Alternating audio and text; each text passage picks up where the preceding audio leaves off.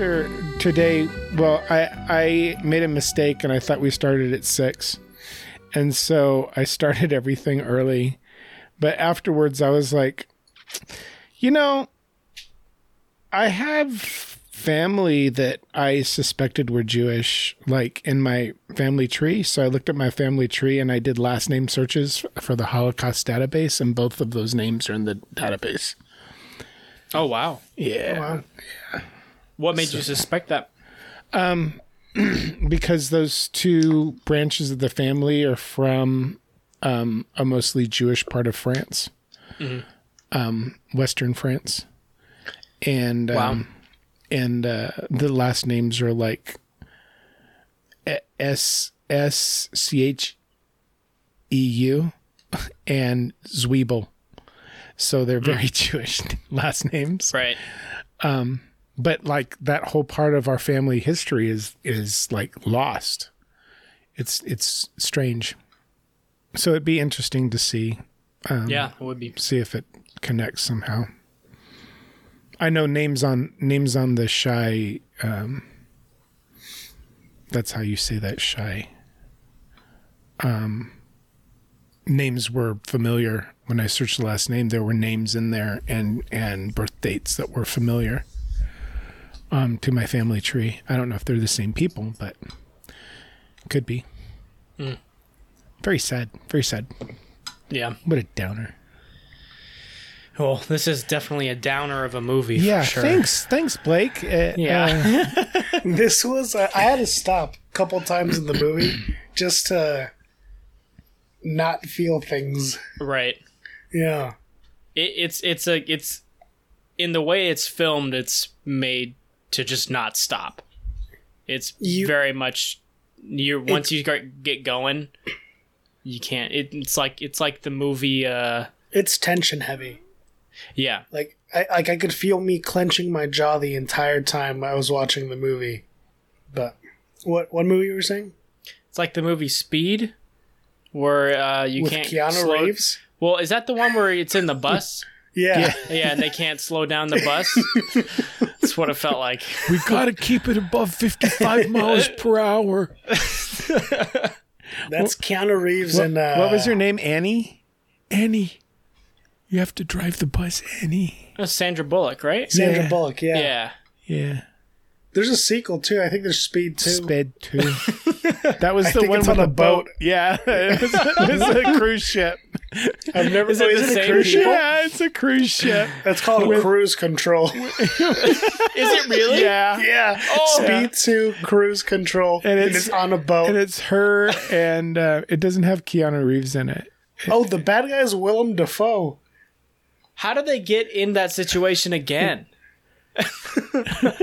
Who knows? And I imagine a cruise ship is much easier to keep at a constant speed without much danger to their surroundings than a you bus. just turn it to the right and then just keep going around in a circle, wouldn't you?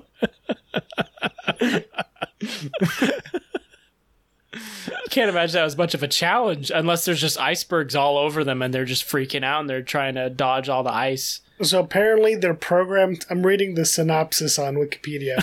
They're programmed to crash into an oil tanker, and they're trying to stop the crash from happening. Oh, so it's not like you have to keep it at constant speed. It's No, I guess it's like set on a course, and they're trying to change it. So or- if the oil tanker moves, then it doesn't thwart the plan. The ocean is a very big place. It's not this like Well, it's movie constantly definitely home. did not make back its budget. it was no The Blind Side for Sandra Bullock. That's Well, welcome to Dinner with a Movie. This is starting the podcast is what we're doing right now. I'm one of your hosts, Blake. I'm joined by Brandon, and we're joined by Jose. Yay! to talk about a real downer of a movie is what we're here to talk about. Yeah, that's why we had a serious opening. About speed. Well, the movie is Son of Saul, and for our meal, this is the first time we've had food that wasn't in the movie. I made goulash, which is a traditionally Hungarian dish. I'm not going to pretend to know the specifics of the dish and its importance to Hungary culture. So this is textbook cultural appropriation. They made it because they were hungry. But what matters is that it was delicious. Very good. Very good. Thank you. Mm-hmm. You're very welcome. I'm glad I could finally cook something for you guys because I feel like I only bring ice cream. This is what I've done. When I can't find it. Yeah. Yeah, I guess I'll start off by just saying why I chose this. I watched this in the theater when it first came out. It was right after it won the Oscar, so not when it first came out, because it won the Grand Prix at Cannes, and then it won Oscar for Best Foreign Language Film, and then within that year, I watched it in the theater, and it was part of the time where I was thinking about if I wanted to go to film school, and it was one of the movies that made that decision more obvious to me, wanting to leave Reno and come down and study film. Because this is a spoiler 10 out of 10 for me. It's very indicative of what a 10 out of 10 film is to me in ways that it changes what a movie can be to me and what emotions I can feel in a movie and how stories can be told through a visual media. And that, aside from the story and what happens in the movie, is enough to push this to a 10 for me. Because I've never seen a movie shown this way before or told in this way. And me, especially in that time of my life, like on the cusp of a major life decision, I was like, fuck, this movie just really is so emotional and so harrowing and so brutal in the way that it tells a story. But also,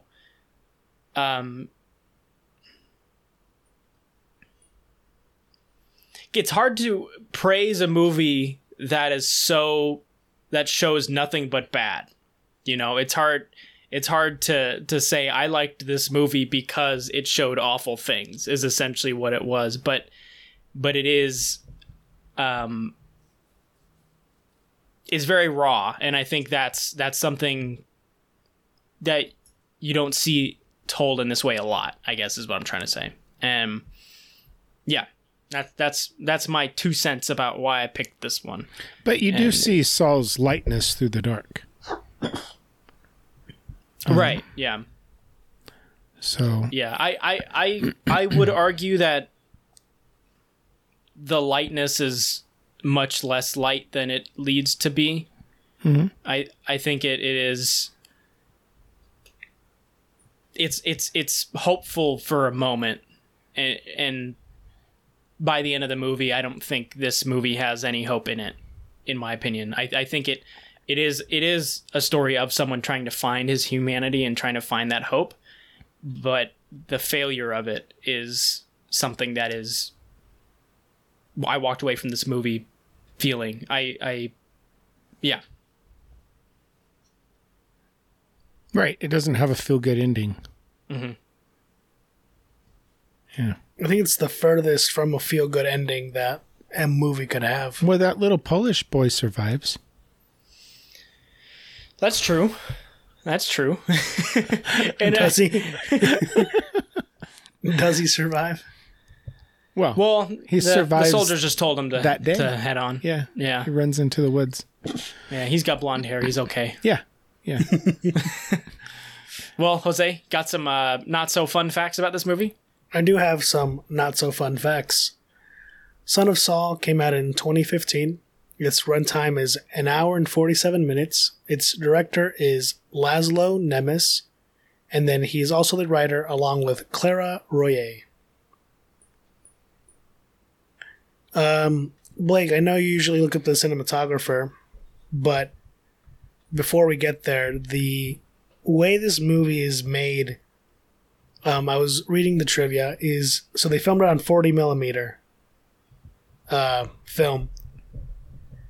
And then they also, the sound design for it is limited to anything that a person with normal hearing would hear in their regular bubble, essentially. Meaning like within the distance that they were in? Exactly. Okay. So like anything that you wouldn't hear as a person in your area, in the you don't hear it in the movie if Saul wouldn't be able to hear it.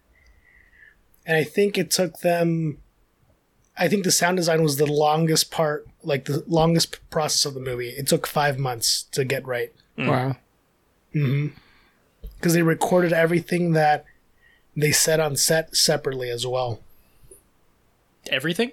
So Really? they could adjust the volumes of everybody to fit that. Because they set very specific goals when they filmed everything. And that was one of their, like, they predetermined that when they were writing the script, that he couldn't hear or the audience wouldn't be able to hear anything that Saul wouldn't be able to hear. So they recorded all the lines separately for other characters, like more the background characters. And they could reinsert them later so they could have control over that level of volume. Well, that would definitely make sense, too, in terms of having to make the blocking of the scene go smoothly. Because if you had to reset not only for a messed up placement of an actor, but also because someone flubbed a line or someone Spoke or an too extra, loud. Yeah, an extra was too loud or something. Yeah, that would make that a lot easier.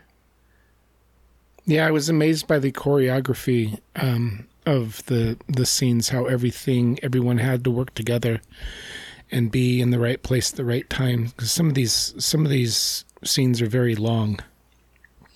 It's the whole movie consists of 85 shots. Yeah. Okay. And none of them, I think the longest one is 4 minutes. You can definitely see Laszlo's like Bellatar's influence on Laszlo. Bellatar? Yeah, Bellatar. Laszlo was an assistant director, one of the assistant directors on one of Bellatar's movies. The Man from London, I believe it was. Yeah, The Man from London in 2007. And Bellatar does these very long, drawn out shots of like minutes. And you can see that influence in his work. He's Bellatar's, I believe, Hungarian also as well. So, you can. Yeah, one of my favorite movies is a Bellatar film. So this was, I could see that influence. Which one's the one that you like from him? Damnation. It's called Damnation. I remember you telling me about that. Yeah. I know you mentioned, Blake, you don't usually like long takes in movies. But I think it's used to great effect here. Did I say that? You did say that at some point. Maybe I did. I guess I'm referring more to... It depends on the film. Roma. Yeah. It really depends on the film. I know there's some movies that try to create an atmosphere of just kind of like just being in a room by just having like a static shot, like a long static shot of not much happening. That's where I am not very interested. Mm-hmm. While this one, I feel like every long take is very purposeful. Yeah, because it's not a break. There's not a break in your real life, especially in this type of situation in a prison camp. There's no break. Saul doesn't get a break, and we're even with when him. He's told to go do something, someone on the way there will tell him to stop what he's doing and do something right then, and then someone will grab him and pull him and say, "No, you're going to go do this for me." And then exactly, and we're on that ride with him. Mm-hmm. Yeah. Yeah, the cinematographer was Matthias Erdely. I don't know how to pronounce it correctly, but he also did The Nest and Sunset recently. I haven't seen anything that he's done otherwise, but Sunset was also Laszlo, right? Yeah. Yes. Yeah. Yeah. The lead actress was Ella from this. Yeah. Julie Jacob. Mm-hmm.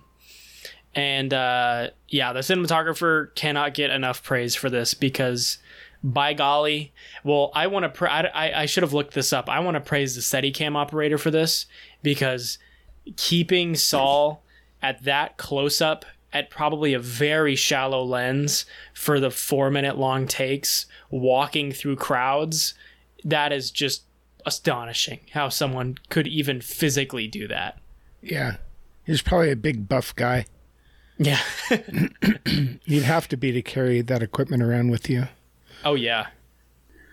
Do you guys think that it's actually a son? No. No. No, I don't think it is. No, it's not. I don't believe it is. I think there was a double meaning when he's talking to Abraham and he says it's not a son from my wife. I took that as partially he's trying to tell Abraham, like, oh yeah, it might not be from my wife, but it's from someone else. But I took that more as he's adopted him as his own, and he may not be his son, but he feels responsible because I think this is a son that, or a child that by chance survived the gas chamber, and it's like the doctor said, we've only had one other case of this, so that's the only chance he has to do something of this sort.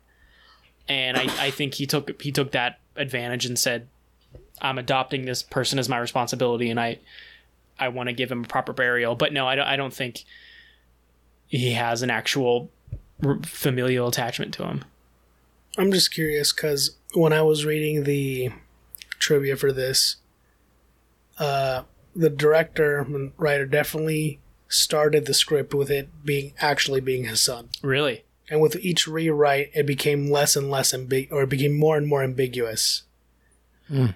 And so his intention was originally for it to be his son, but I think you're right. I think it's more powerful for this to be some kid that he's latched onto, some desire to... Essentially, he's accepted his fate, right? He knows what's going to happen to him because he has to help everybody else to their fate. He has to lead them to the chambers, and so he knows what's going to happen to him. And this is just him. The whole movie, the whole movie is him latching on to the smallest, which seemingly insignificant child, and him assigning it all of the worth and value in the world. But I think the possibility of it just being some random kid is better than it being if it were actually his son.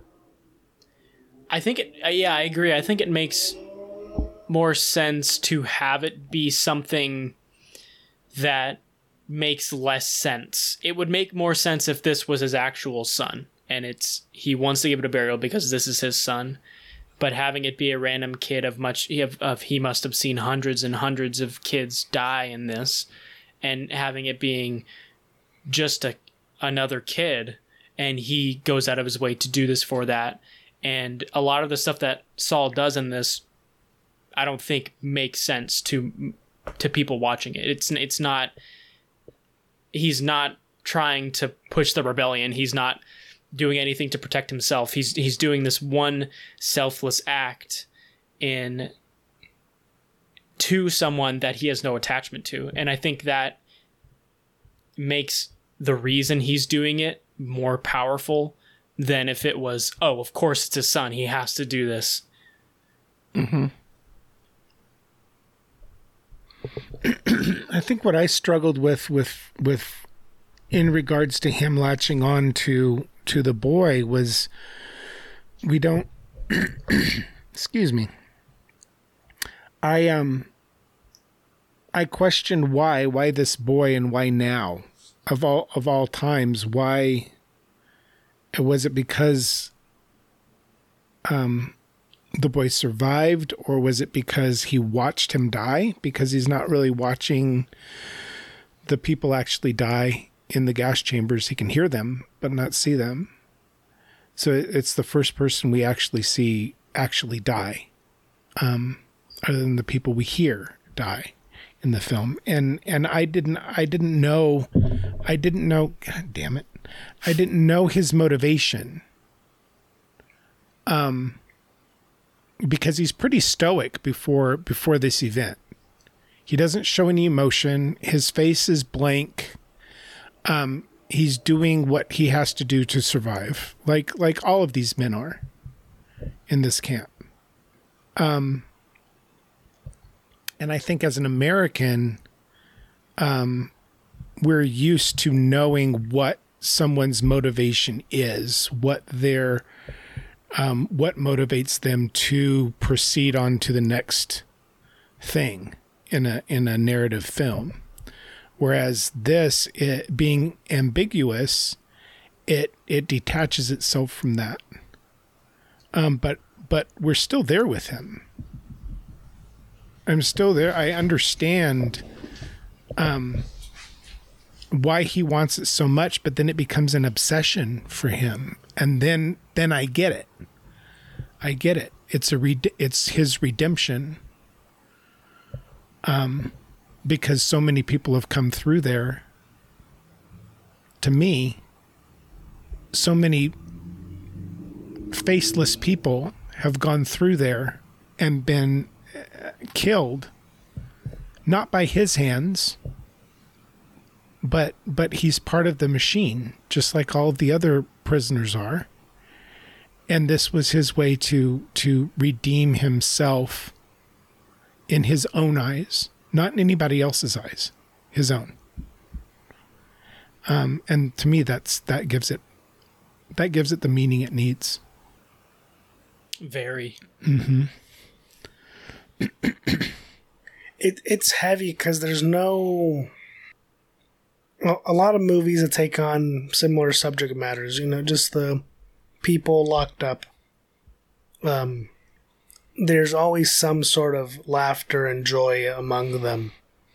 But you can't really show that in a concentration camp during the middle of the Holocaust because there is none, And the movie is just heavy the whole way through. Mm-hmm. And like I was mentioning, the whole time I'm watching it, I'm like clenching my jaw, I'm grinding my teeth, feeling this ounce of tension that they must have felt living this every day. And finishing the movie, you just sit there and it's hard to even consider, to even come close to pretending to know what it was like to be in their situation. Especially for the Sonderkommando, to be part of this group of people and then be forced to lead your own kind to their death. I think that's very poignant, showing that specific group in the concentration camps, the people that are just forced to do it, and they have no other choice other than die. Which is interesting that they'd rather help them do this than die in the gas chambers with them. Like, it's such a weird decision for an individual to make, that they'd rather live even though they know what they have to do to survive, which is essentially help murder their own people. And it's just one of those movies, I think, just left me speechless for a couple of minutes after I finished it. Well, most movies that you see are trying to make you empathize with everyone involved in the movie, and most movies you can empathize. And in this, it's such a foreign idea of being put into the situation that it's almost like I can't imagine myself in any of this situation. It is hard to fully empathize because it, like you said, it's only an ounce of what is actually happening. And it's almost like, okay, I can't pretend to be like, oh wow, that's so horrible. I get that. It's just like I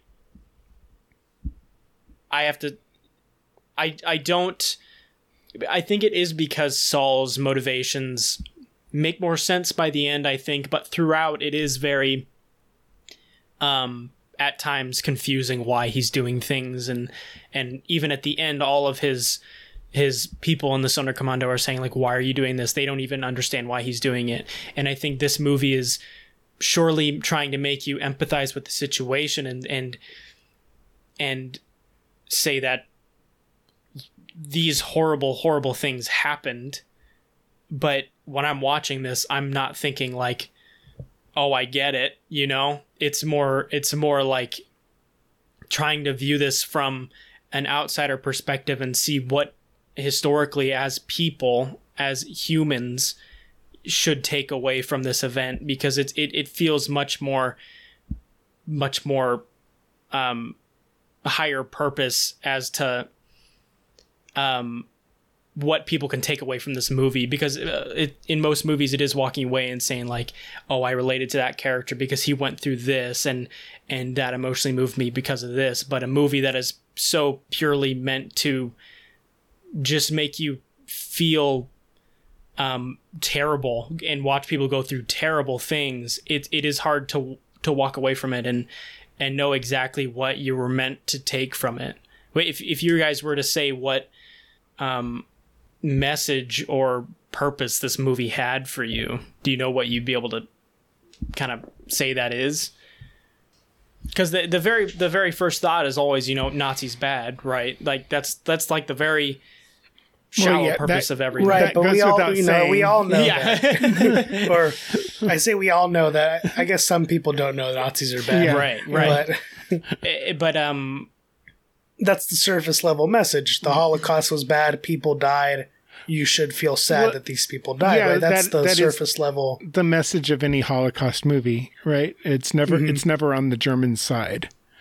Which, I mean, if you shot a Holocaust movie that was on the German side, then you should probably just hang it up and leave town. Yeah, I don't know that this movie has a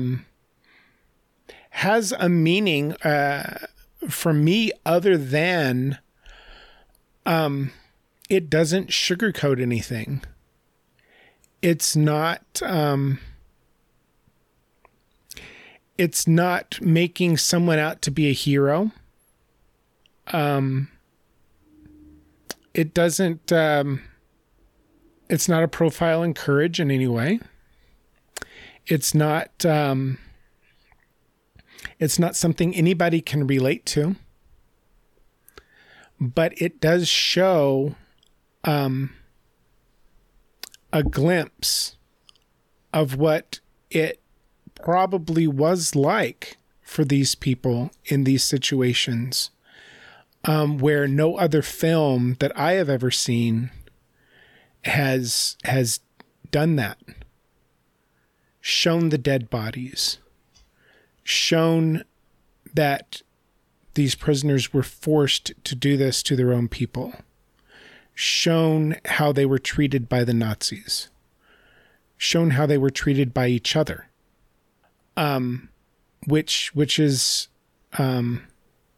it's like a slice of real life. How true it is, I don't know. I know that they did work with historians and based it off a book that was written on experiences from the Sonderkommandos that survived. So I would assume that the film does give a slice of true trueness to it, of what it was actually like. And the only thing I could think of while watching this film was all of the people that deny that this ever happened, that they are actually doing a disservice to themselves. They are actually doing a disservice to themselves and their families and their children, because they are denying that something this horrible and grotesque can happen in the world, and they're dooming themselves to have it happen again. And I hope to God it never does, and I hope to God it never happens to anybody. And this is one of those never forget moments to me. Never forget that this happened 80 years ago. It feels like it was just around the corner, but it happened before my lifetime. But it happened 80 years ago. And it's still very much alive today. Yeah, I mean, you especially see it even at the storming of the Capitol. Mm-hmm. There are people wearing shirts and flags and everything relating to the Holocaust. Yeah. The anti-Semitism, the racism. But there's good people on both sides. Fucking idiot. I don't get it. I don't get it. I don't understand how people could be that naive and be that. They're selfish, right? That's the whole point. They've decided to craft their own reality as to what history actually is for their own benefit. Yeah. And it's the same people that don't wear masks. It's not even it's them selfish. being naive. It is selfish. It's deliberate, right? They're not naive. They're deliberate. Well, they know what they're doing. I think there's also a portion of the group that is grown up into a household that believes that, or a group that believes that, and that fostering of friendship or family with that belief goes hand in hand. And at like a certain point, and this is a lot of how Nazism was brought out so largely in Germany at the time, was because of the groups and the information that was spread in those groups became so tied to people's identities that you can't be wrong, and you can't believe in anything outside of what you were told at growing up, or now like in an online group that you're in, or whatever conspiracy theory group that you follow. And yeah, it's just a self-fulfilling prophecy. You say it enough and then you end up believing it, and it becomes so entrenched in your own belief that you're walking around Capitol Hill with a Nazi flag. It's and it starts with acceptance, right? And the acceptance that if it doesn't affect you, then why care about it, right? That's what happened with Germany and Hitler's ideals. He was very forward about what he believed in, but because in the moment it benefited them, they kind of ignored it, right? There's acceptance. There's this deliberate acceptance of these ideas that lead to these bigger problems. And it's the same thing now, right? So many people dismissed Trump, right? 4 years ago, or when he started running 6 years ago, because the absurdity of how he spoke and what he said. Mm-hmm. And so instead of ending the problem there, and they just dismissed him and let him continue what's going on, right? And so that's what leads to, like you said, the fostering of this misinformation that ultimately leads to riots at the Capitol building. Yeah. It's this inability to acknowledge how accepting or how just ignoring certain types of people leads to bigger problems, if it doesn't affect you. That's essentially what happened, right? With how Hitler came to power. Mm-hmm. He was able to increase the wealth of certain individuals who had enough power to allow Hitler to rise to power, and it's the same thing now. The individuals that allowed Trump to rise to power benefit from their wealth increasing. And that's what it boils down to. If you benefit from it, or if it doesn't affect you, most people don't care. But a lot of those people that stormed the Capitol, their wealth hasn't increased. No, but they've been given a platform to think that one day it will. They've been given a platform to spew their hatred and their bigotry. Right. They're not increasing their financial portfolio or their wealth in any way. Right. Well, it's also people led to believe that the reason that's true is because of these other people. These people they need to fight against is that's why they haven't gotten their wealth. It's because these other people have led to that. And They're all the of reason for and it. all of the others are anyone who doesn't agree with you. Right. Right, and it's like, Hitler blamed the problems of Germany on the Jewish people. Yes. And Trump blames the problems of the United States on African Americans, on Hispanics, on minorities. It's the same beats over and over again. Yeah. Yeah. On China. On China. China, right? Yeah. It's the same things. You're just changing the group of people that are being diminished. Yeah. And you hear it enough, like you're saying, if you hear it enough times, whether it's from your parents or something, somebody is going to believe it. And I think that's the frustration with people who deny the Holocaust, right? They don't have a reason to change their mind. And they've been listening to this for so long. And I mean, 4 years isn't a long time. This problem doesn't start with the current political climate. This has been lasting it's been going along time. for a long time, 30 years at least. Right, since maybe Nixon, But point being is, just ignoring situations like this is frustrating for the rest of us, right? For who you consider to be good people. It's frustrating because they're not the loudest group. And to bring it back to the movie, we need movies like this. Yeah. Because any one of the individuals who stormed the Capitol, if one of them changed their mentality from watching this movie, that's what it takes, right? It's one at a time to... You can't change everybody's mind at once. But if movies like this exist that are able to leave you speechless and you're able to even pretend that you can consider what they felt during the Holocaust, it's important to... And I don't think enough of these are made. Yeah. You have to be willing. You have to be willing to consider changing your mind as well. You have to be open to it too. And I think a lot of what today's problems are people's minds are closed. It's closed to change.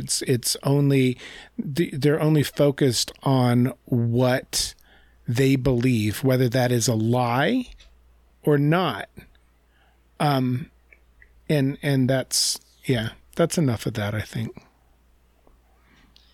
I want to talk about how this movie treats its side characters and the world around it, because it is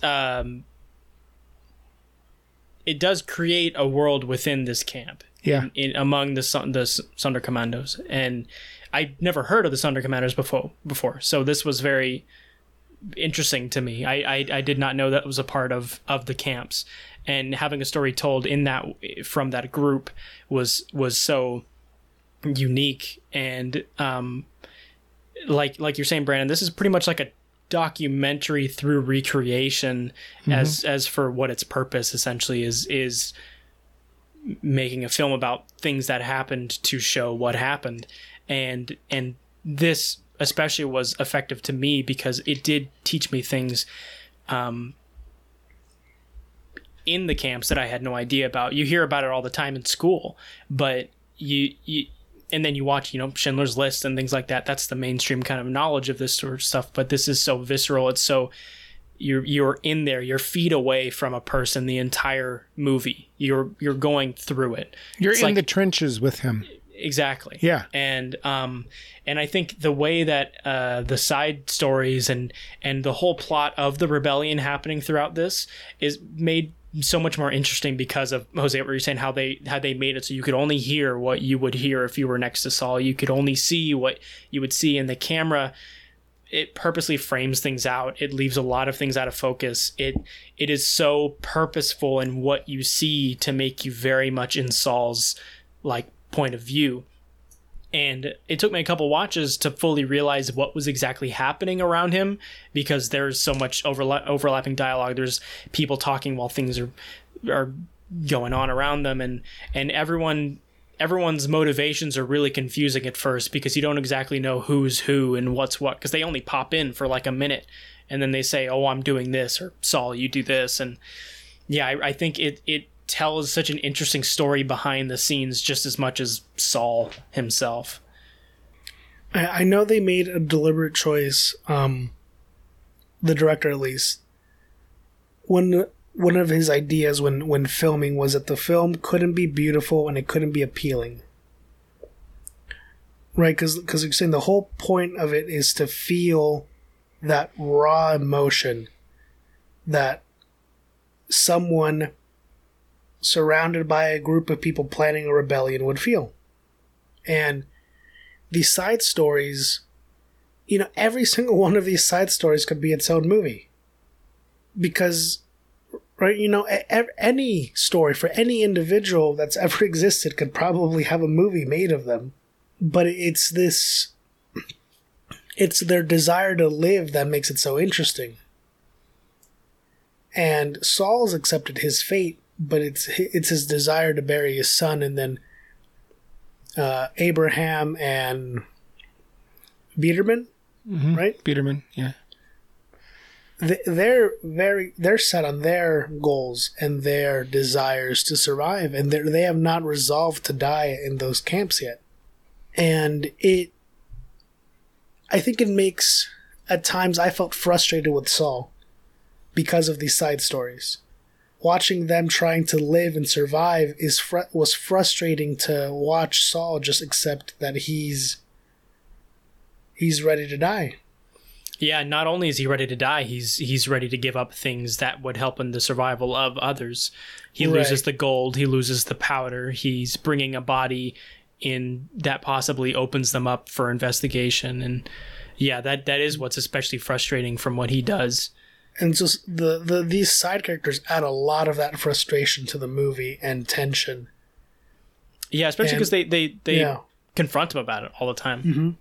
They're not ones to hold back what they're feeling, because why would you?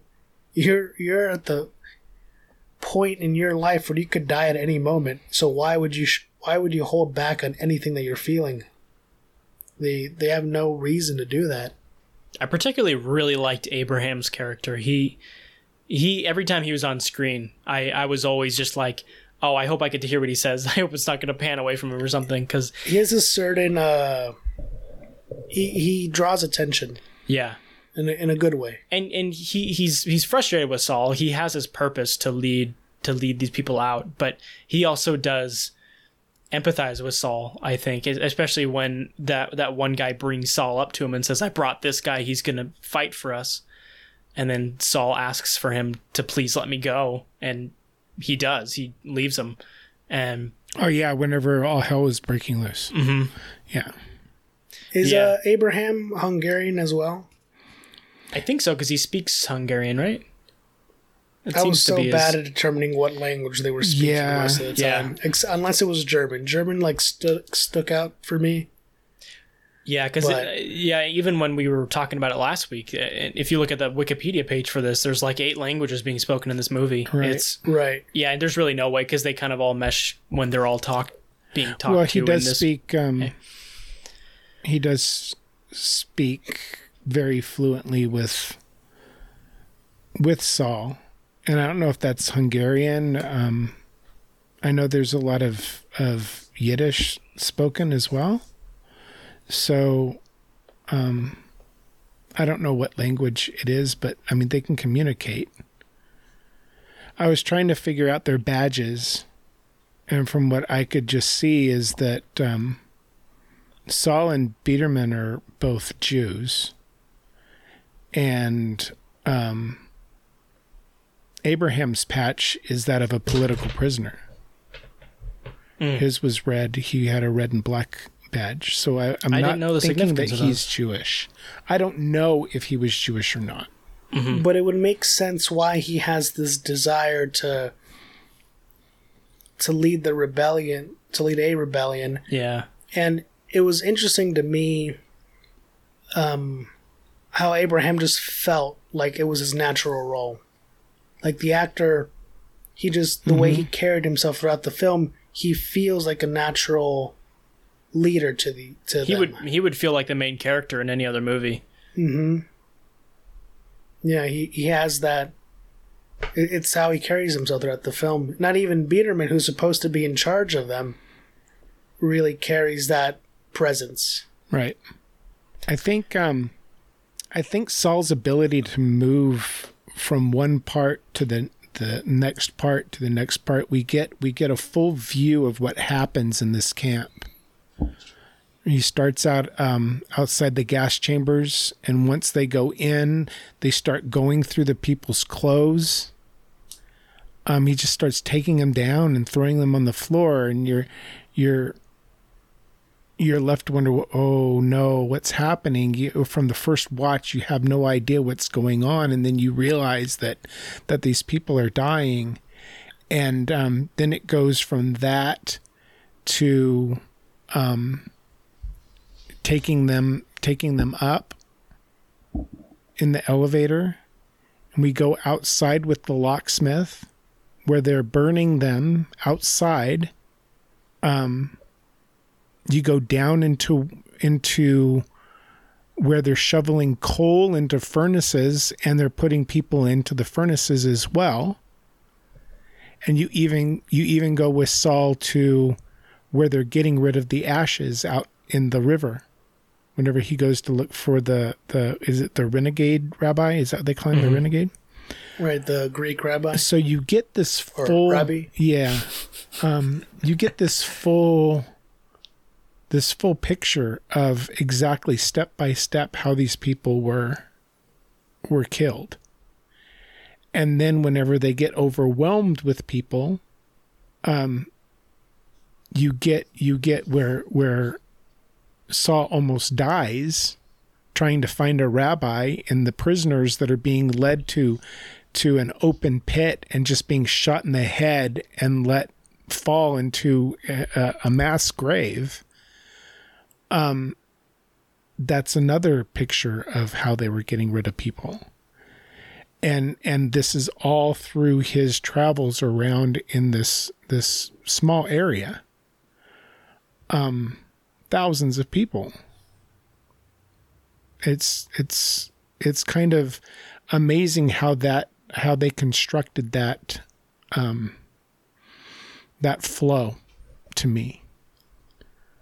I liked this movie more in my second watch because I knew Saul's story, and I could pay attention to all of the other stories.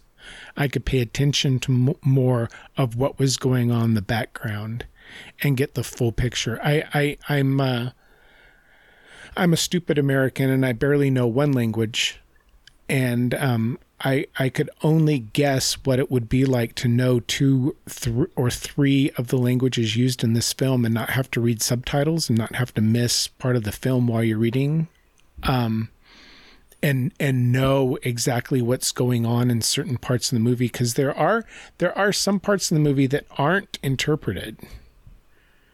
Right. And the subtitles are interesting. What actors or what lines that are spoken actually have subtitles. Right, like it's deliberate. Yeah, it's deliberate. It's very focused on narrative, and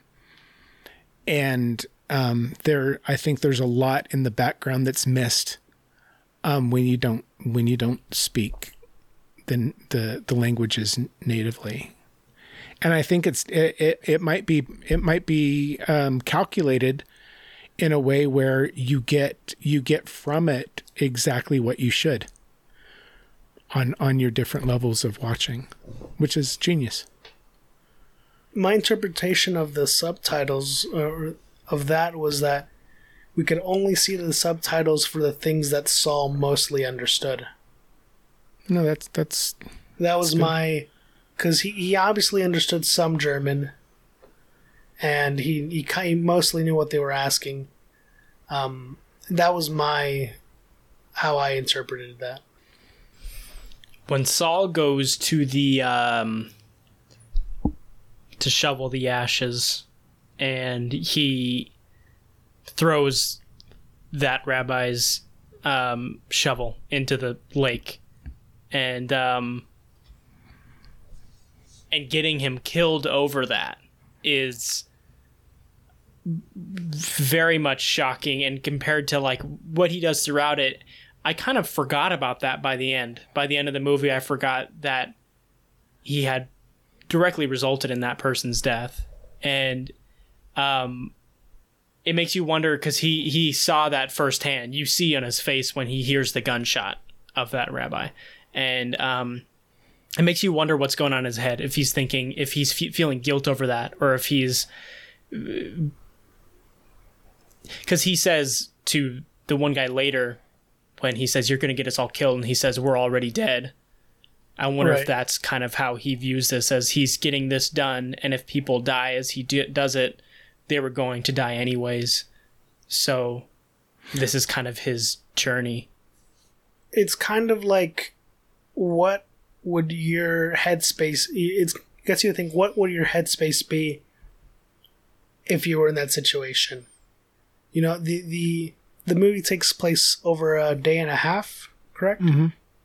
A lot happens to Saul, and I think the renegade dying or getting killed over Saul happens right where it fits best in that part of the movie, because you're, like you said, you kind of forget about it by the end of the movie, because you want Saul to achieve his goal at regardless the cost.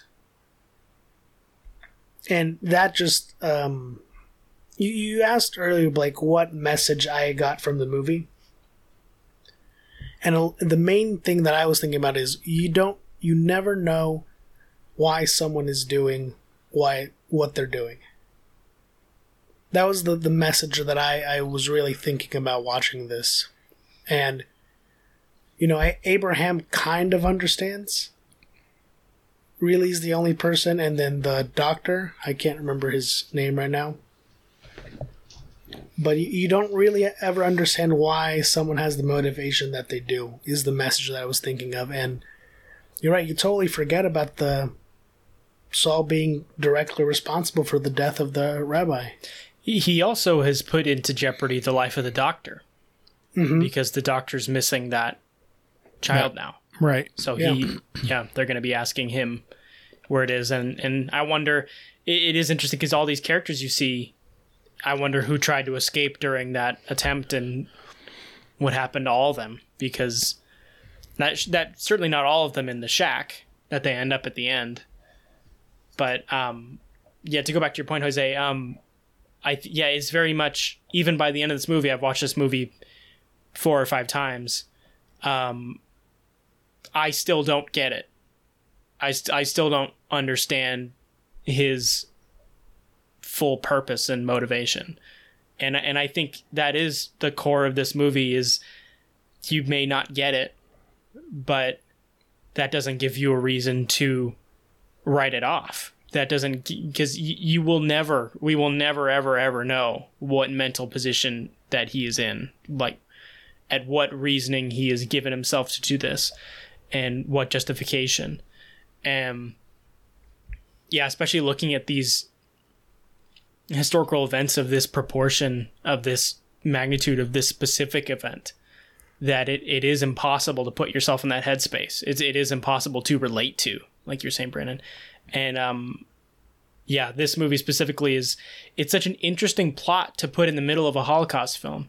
It's not about the rebellion. It's not about trying to get pictures out to the army to bring them there. It's about a seemingly meaningless purpose in kind of just a shit show. And it really is so interesting to tell that story and to have all the other interesting stuff happening outside. I think that's very, very well done in this one. I don't see Saul as being responsible for the renegade rabbi dying. I see Saul as being frustrated that the rabbi wouldn't talk to him, wouldn't help him. And that's why he throws his shovel. But the rabbi decides to go out into the water, seemingly to commit suicide, to drown himself. And Saul runs out there to save him and grabs him and pulls him back up to shore, even while they're being shot at. Because it wasn't it wasn't quick, like some kind of escape attempt or anything. But whenever they were brought back up, it was plain that Saul had pulled him from the river. And then they're asked by the Nazi guard what happened. Can either of you tell me what happened? And Saul is the only one that speaks up. His shovel, he was going out to get his shovel. His shovel was flung into the river, and he was going out to get his shovel. And I think that's what saves him and kills the rabbi. It's Saul's action that puts them in that situation, but the rabbi had decided to kill himself. To me. So I don't blame Saul for that death. I don't it's the situation that they were in, yeah, but Saul also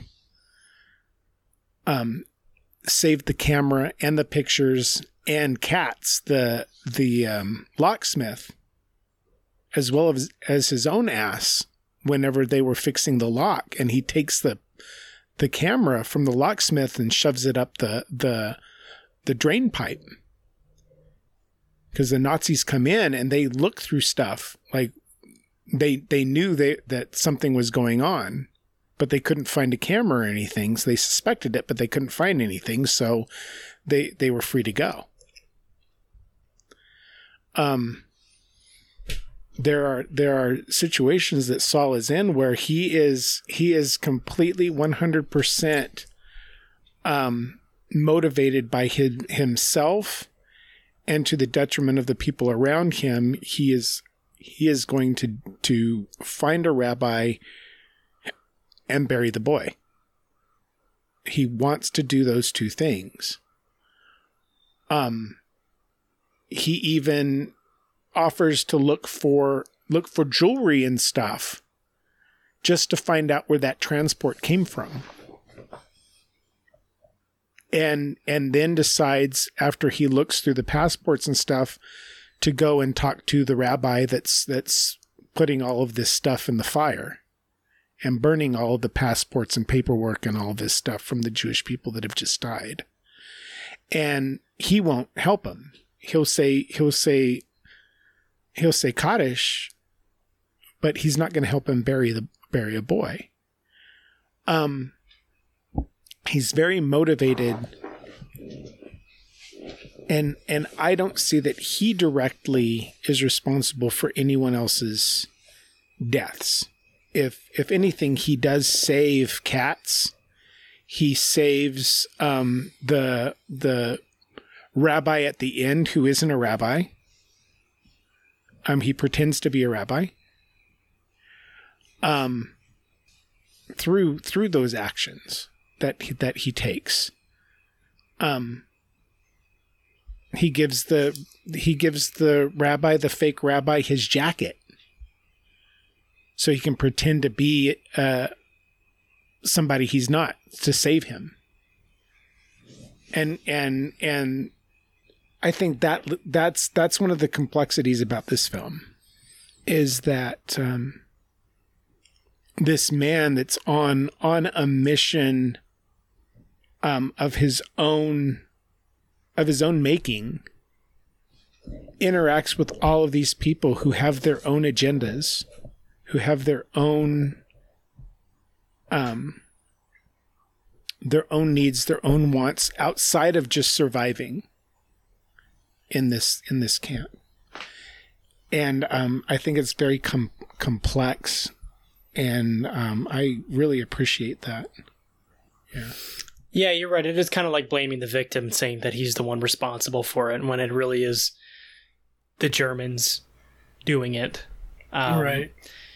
So, it is tough to put blame on him.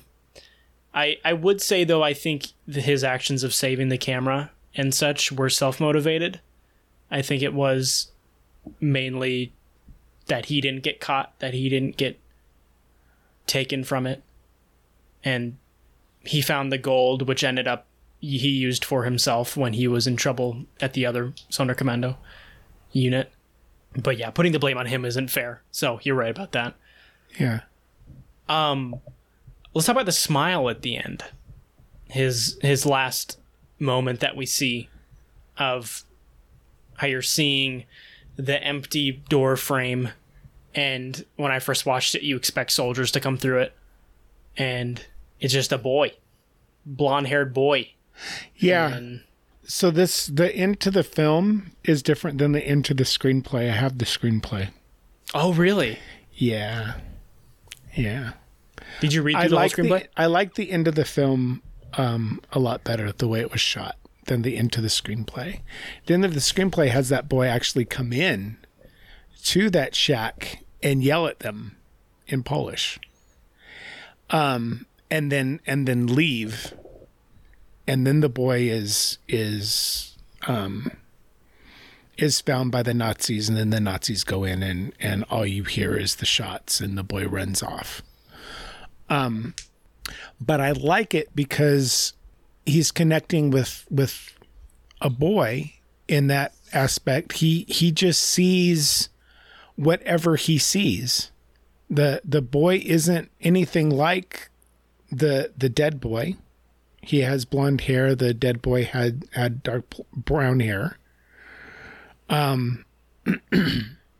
I think I thought in that scene that he was imagining the boy, and then it shows the boy outside in that breakaway. That's the only time we leave him. It's the only time we leave Saul. We don't see him die. I know he's like a peasant Polish boy, but I don't know if he's, you don't know which side he's on. You don't know. It's very enigmatic. And I like his smile, but I don't understand his smile. Mm-hmm. I don't understand what he's thinking. And I think that's part of Saul's character is a lot of times you don't know what he's thinking. You know what's motivating him, but you don't know what he's thinking. And I think that's a better way to end the film. And it's the only time you see any emotion other than just kind of blankness or anger on him. Mm-hmm. It's the only time you ever see happiness on him. And it's weird. It's weird to see him smile. Yeah. Right. I think when I was watching it the first time, I think there's some realization some acceptance that he couldn't give the boy a proper funeral, but at least he saved him from being cremated the way everybody else goes. And this kid is the personification of that. He was able to do something for the kid. And it's so frustrating to face the reality that they all just died. That they all just accomplished what they could. And the thing that brings him the last bit of joy in his life is the thing that ultimately gets him killed. Right? Like you're saying, Ryan, it's the Germans, right? But in the terms of the symbolism of the movie, this child at which he smiles at and brings him some semblance of peace in his final moments is ultimately what led him to his final moments. I saw it also as kind of him being so obsessed about this child and then seeing a child of all things. I when I saw him smile, I thought it was more like, oh, this is kind of a sign. This is a sign that it worked, that my redemption worked, and that even though he probably fully understands that this is not good, that someone has found him, that a child has found their shack. But I think he always knew he was going to die, He's accepted that throughout the entire movie. So I think him knowing he's going to die with a sign of sort showing that his last struggle within the last 2 days was worth it in some way, that he did regain some humanity. He was able to smile. He was able to probably think of the innocence of childhood and see someone that, as far as we know, is not affected by this. In his mind, he's not a soldier. He's not. Yeah, I think it would have taken a lot from the ending if he had walked in there and started yelling at them, because I think that would take away the innocence of this kid. It would make him a lot more antagonistic, which I think would put too much of a personality on him, when I feel like the reason he smiles is because he can put an optimistic spin on this kid. Yeah, because it's very much, yeah, you don't get it. I don't understand it. I don't understand his smile, but you can talk about it all day of why you think he did.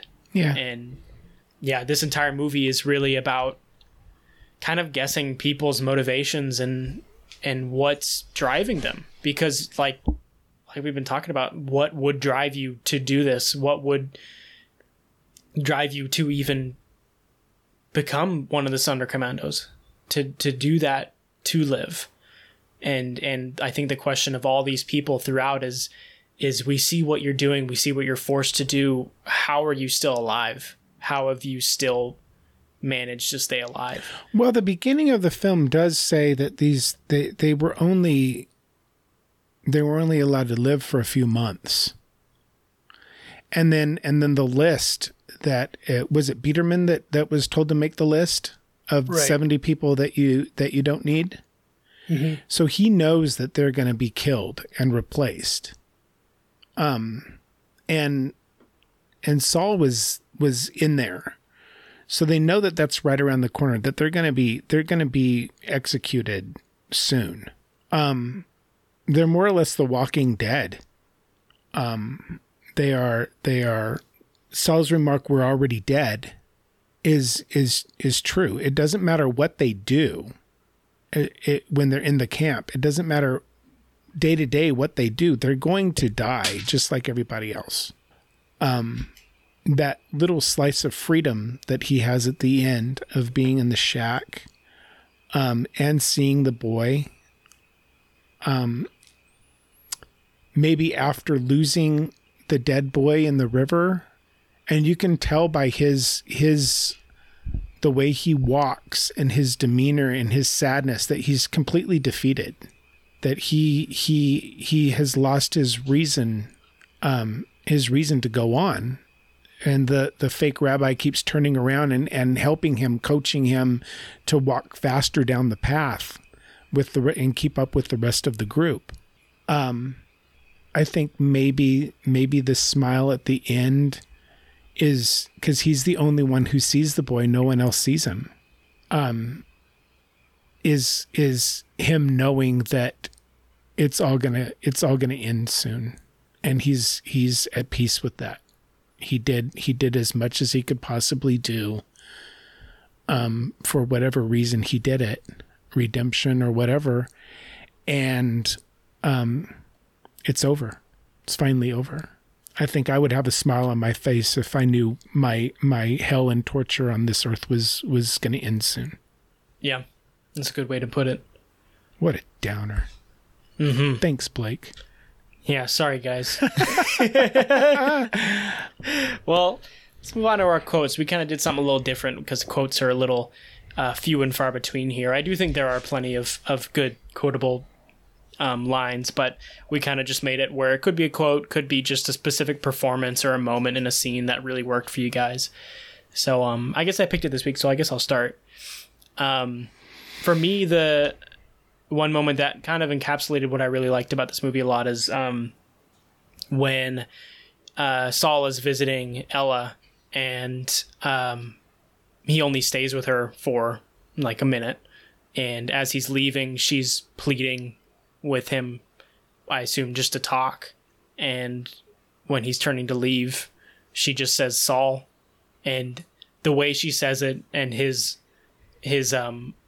lack of caring, it seems, to just turn away and walk away, is, I think, indicates a lot of history between them, and also encapsulates why I like the side stories of this movie so much, is because you don't see them, you don't really know what's happening, but you can tell there's so much behind it. There's so much history in just these few days of this camp, of who has been in it and what lives they led during their short time there. And just kind of hearing Ella talk made me, because you realize once they go there, it's like, oh, there are women here. There are women doing jobs here, and I didn't even realize that until you see them. And then thinking that this is kind of their deal, is you give the guard money and you get some time with a girl to just talk, to just do whatever while someone just watches you right next to you. But yeah, that scene really spoke to me. Because it felt really raw, it felt really emotional. It made me want to know more about them. And also when Saul is having dinner with Abraham, there's those guys talking behind him, and the guy was saying, oh, I saw this girl and the look she gave me, oh, it was so wonderful. And then Abraham tells Saul, you once talked about women, you once talked about that. And just makes me sad to know what kind of person Saul was going into this, and what kind of person he is leaving. Someone that has no visible emotion, someone who is so dulled by what's been happening. And yeah, I just really, really like that. Just that one line she says, that one word, is very, very strong to me. Yeah, he rips his hand away from her. She goes to hold his hand, and he rips it away, kind of in anger. I questioned whether Ella was his wife, because Abraham knew that he knew her, that they knew each other, and Abraham knew that he didn't have a son. So I kind of putting things together, trying to splice things together in my mind. It made me wonder if maybe she was his wife. Or maybe she was his girlfriend and he had never married, and they just naturally knew this, because she was working with them, but he was out of it. Yeah, there's a couple of things that are left open to interpretation, which I like this scene with Ella. I like it, but it could lead to a little bit of confusion sometimes. And I think this is a place where maybe something is said that isn't picked up in the interpretation in the subtitles. Maybe something is heard by somebody, which it could be one simple line, and it explains that, but it's not put in the subtitles for us to know it, right? And that's what I missed. I'm left wondering if there's more to it than we saw. Yeah, that's always a worry with translated films too, is because there's a lot of phrases and words that can't be translated to English well, and having so many different languages, you wonder what might have been left out. Yeah. Well, Brandon, you got a moment that you'd like to highlight, or a quote? I have a quote that I think sums up the film completely, and it's Abraham. And whenever I think of this quote, I start to tear up, because the way Abraham says it to him, he turns to Saul while they're standing in line to be counted. And he tells him, you failed the living for the dead. It sums up Saul's motivation, and it sums up Abraham's motivation. Everything that Abraham is doing is to show the outside world what is happening within these camps. Taking of the pictures, he's writing stuff, and he's burying them out in the woods. He's burying stuff out in the woods so he can get to it after he escapes. And Saul is forsaken all of that in order to religiously bury a boy. And so this quote, "You felled the living for the dead," to me, it just, that one line sums up the entire movie. And it's, I feel for both of them at that moment. My jaw dropped whenever he said it, whenever he came out and said it, because he's the only one who really speaks the truth to Saul throughout the entire movie. Yeah. It's encapsulating that line of the whole film. Mm-hmm. And it just perfectly describes the frustration I felt with Saul in lots of points of this movie. In the wanting them to escape and for their rebellions to be successful, even though, knowing history, I know the reality is not that.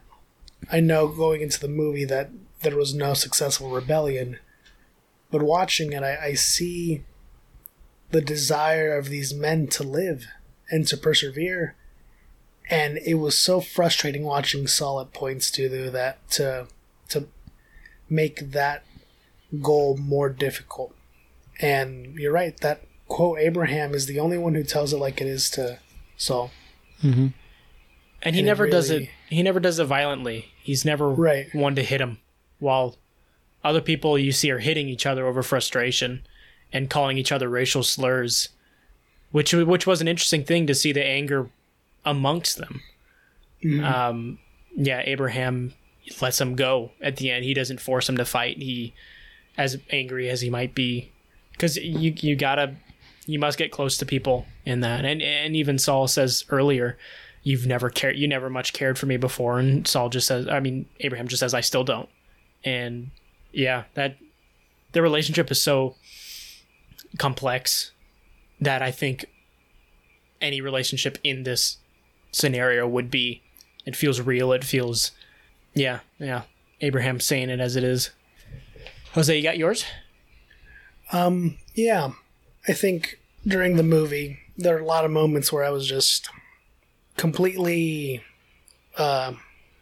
enamored with what was going on, in the sense that nothing else existed in the moment. But the one that I'm still thinking about even right now is when Saul gets in line with the prisoners that are just showing up and are being led to the pits. And every moment when they're at the pits and he's looking for a rabbi, that's really, I think, where my opinion of Saul turned. Just you're just seeing the absolute chaos and turmoil, and you see in the background everybody getting shot in the head and they just fall into the pit. And it doesn't faze him. He's just doing what he's there to do, and he does not care. He seems so relatively calm to the situation that he has willingly put himself in just to find a rabbi. And that scene still lingers right now. The reality that they faced and his desire to keep trying to achieve his goal was very... It was melancholic. You know, you want him to run away and get out of that situation, but you realize that there's nothing he's not willing to do to give who he thinks his son, this boy he thinks it's his son, a proper burial. And that still resonates with me. Yeah, that scene was the one that I wrote about in our film criticism class, and then again submitted word for word for a second essay. Because it really is. This movie really just does feel like you're just on a ride with Saul. You're being pulled from scenario to scenario, just watching this all unfold right before you. And that one specifically really is, something I've never seen or felt before in a movie, is being forced to put yourself among the people that are going to die. And like you said, Saul, knowing there is nothing he can do for these people, they're all going to die. He is there just for the rabbi. And it's like, they're faceless, except looking for the one person he needs, which is so sad to think that people were pushed to that point. And just because it really is like a search for his own humanity, and that is just shows like where he is. Yeah, just not being fazed by it. Well, we'll move on to our quote-unquote meme reviews. I know this is not exactly a appropriate movie for that, but there have been no memes in this podcast except for Speed 2. Which was right at the start. Yeah. Well, we gotta keep each other on our toes. We gotta do a very serious one every now and then. Right. Well, what you got for a meme review, Jose? My meme review, I went for 8 out of 8 languages I do not understand. That's really good. That is a good one. Brandon? I went for 1 too few dead Nazis out of 1. Oh, yeah. Because you only see the one in the... You can't have enough dead Nazis. Mm-hmm. Especially when he's prodding him around and dancing with him in the... Oh, God. Oh, and the doctor scene. So frustrating. It shows a lot. That scene shows a lot of how smart Saul is. Because they catch him in there looking for the boy. And they say, why are you in here? And he says to clean. And he puts his hands up like he's cleaning. And then they make fun of him and do a folk dance around him and stuff. But once they've had it, and he's quiet about it, and once they've been frustrated and had their fun with him, they tell him to get out, leave. Which he saves himself. He saves himself in a situation where if he would have stuttered or acted like he didn't belong there at all, like he wasn't there to clean or anything, he proves that he's smart. He's smart enough to get out of situations that he's been put in, and he constantly does it throughout the entire film. He travels from place to place, and he gets out of situations that he's in. He knows exactly what he needs to do to survive and get by and continue on with his objective, which to me is wonderful. Mm-hmm. And he shows that throughout all. He's very crafty, getting from place to place as he does it. Yeah. You always hope that all the Nazis die and the good guys win in the end. But that didn't happen in real life, so. Yeah. At least they got the one in the chambers, right? You assume. What is your meme review, Blake? I give this movie 100 incredibly stern expressions out of 100. I love Saul's performance in this. It really is just it's that phenomenal. Face. Yeah, the face on the poster is just like, damn, this shit's gonna be crazy. This intense. Guy's gonna be stern. His look is just intense, and that intensity is just from beginning to end.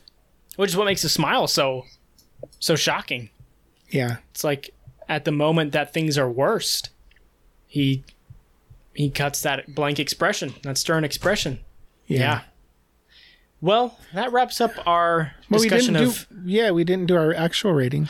Oh, right. I forgot. Actual rating. Who wants to start? You start. It's your film. Film.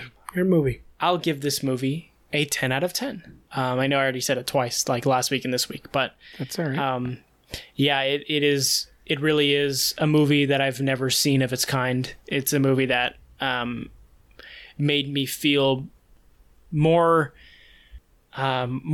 dark and more just reflective than any movie has, in a way that is not, because there's some movies of like fictional films that make you feel like hopeless and just sad for humanity, but this one being kind of a documentation of real life events in this way really just puts it in a whole nother spin, and it being so expertly shot and so well written and having so many interesting side characters, it's a cut above all others, and I think this is a perfect movie to me. Brandon, what you got? I'm giving this movie a 9 out of 10.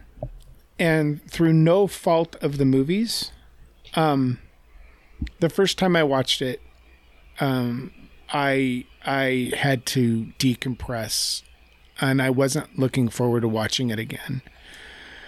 I had to buy season 11 of Doctor Who in order to get my brain to stop working this way. And then season 11 of Doctor Who is really preachy. So I didn't really get away from anything. But I watched the entire season this week as well. Damn. That's only 10 episodes. Oh, yeah, that's not bad. Still, that's a lot. But on the second watch, whenever I did watch it, I enjoyed it a lot more.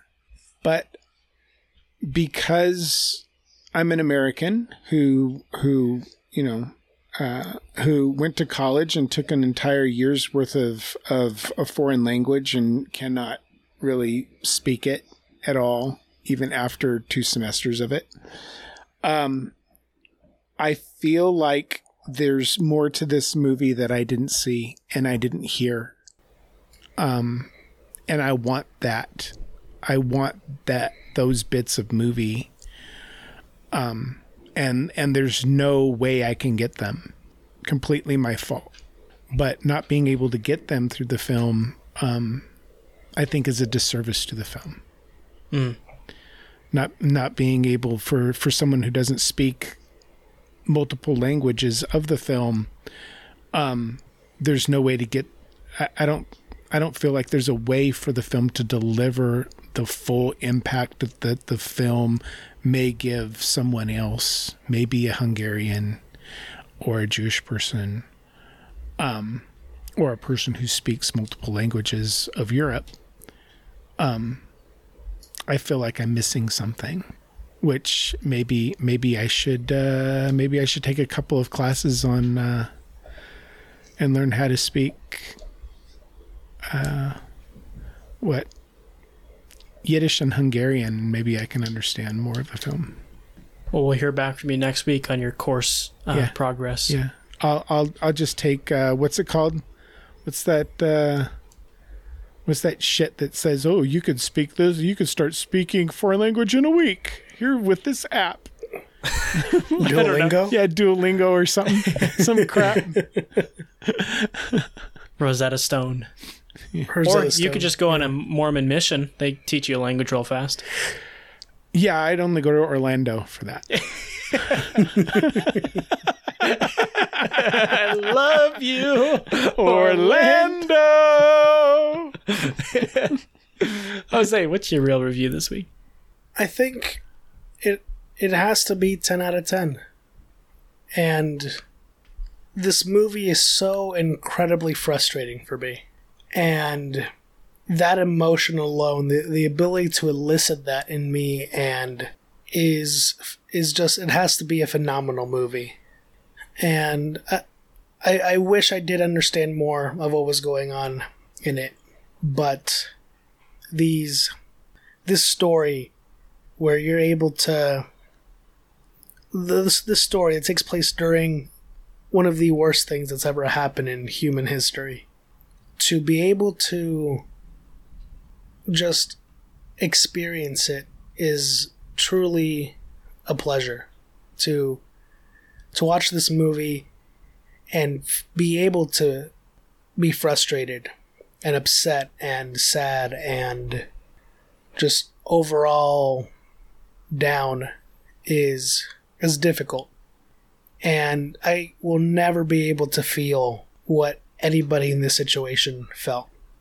But just being able to feel an ounce of that, the smallest percentage of what it would have been like to have to fight for your life, or to have to fight to give your son the religious burial that you think they deserve, it's so well done. And so it's going to be a hot minute before I watch this movie again. But I think it's a movie that everybody should watch at least once in their lives. Yeah, I agree. Well, it's about time to wrap up our discussion of Son of Saul and talk about next week's film, which is just as brutal. We are watching Shrek with two of our good friends who co-host their own podcast. Stephanie and Rachel are coming on to talk about some good old Onion times, and their podcast is Steph and Ratch Aren't Funny. So definitely worth a listen. Yes, especially after listening to this. Yeah, because we weren't funny this week at all. Yeah, we're not funny. They're definitely funny. So yeah, we're gonna be watching that and having a good time with Shrek. I personally think Shrek 2 is better, but I'm sure we'll get around to that. Yeah, we will talk about that. So I guess we could wrap up this movie by looking forward to animated goodness. Yes. Tune in next week. Yes.